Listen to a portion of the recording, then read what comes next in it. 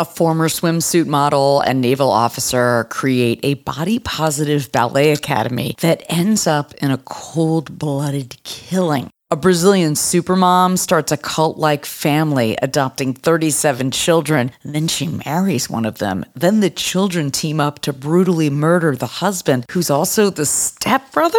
Wondery's new weekly series, Scamfluencers, tells the unbelievable true stories behind some of the world's most infamous scams. From Wondery, co-host Sarah Hagee and Sachi Cool unpack what drove these scammers to deceive others and how our culture allows them to thrive. You'll hear how these charismatic and captivating people executed their schemes, conning people out of their money and sometimes their lives. Each season, Scamfluencers will immerse you in the shocking tale of fraudsters, their victims, and what happens when the facade comes crashing down. You're about to hear a preview of Scamfluencers. While you're listening, follow Scamfluencers on Amazon Music, Apple Podcasts, or you can listen 1 week early and ad-free by joining Wondery Plus in the Wondery app.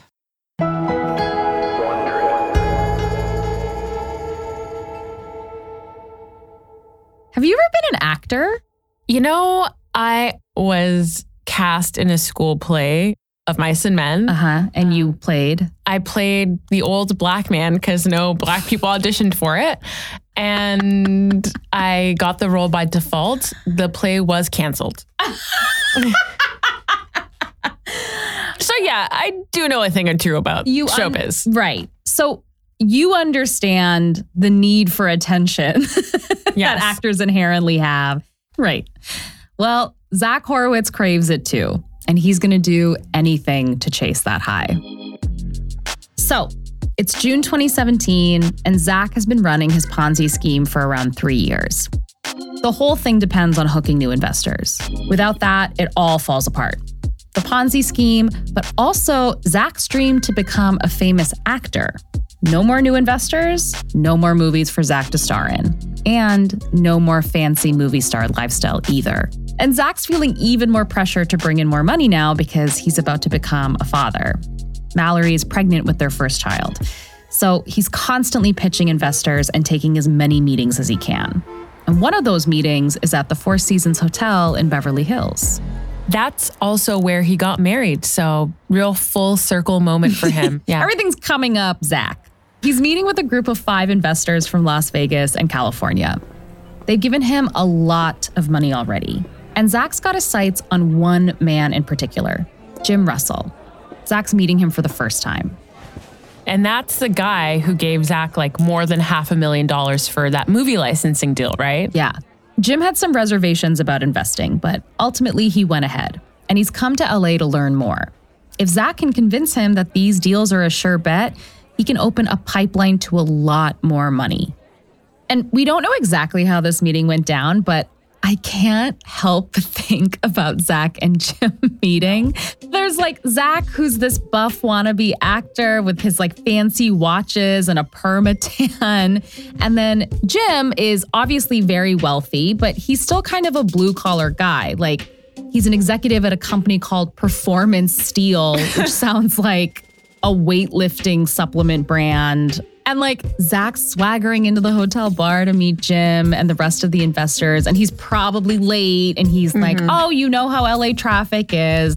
And so later, when they head to a nearby restaurant for a bite, Jim sits next to Zach at dinner and he peppers him with questions about the movie deals.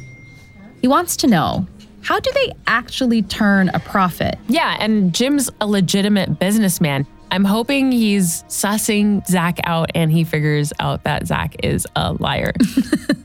Well, but you also have to remember, Zach used to be a door-to-door salesman for accounting software. Like nobody wants accounting software, but at least people like movies. And when it comes to making a pitch, he's got nerves of steel.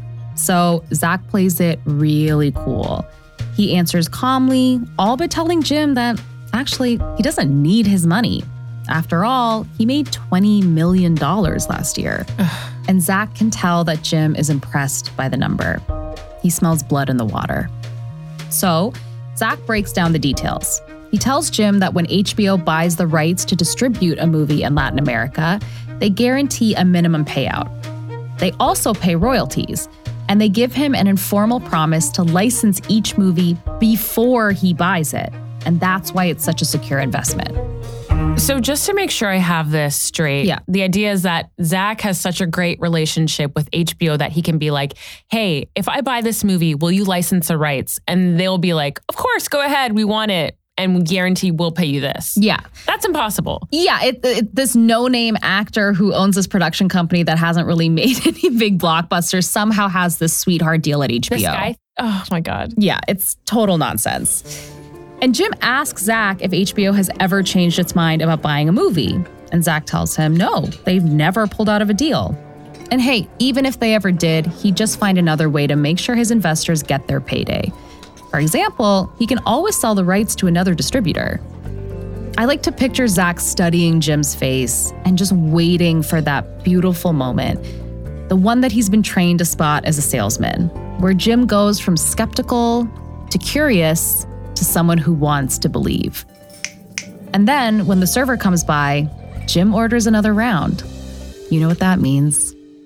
He's in. No, Jim, I was rooting for you. Well, Zach's future just got a whole lot richer. He can provide for his family, and he can keep living out his movie star dream. For now. But the stress of all that lying, the pressure to constantly bring in new investors, it's starting to wear on Zach. He's trying to keep it together, but cracks are starting to show.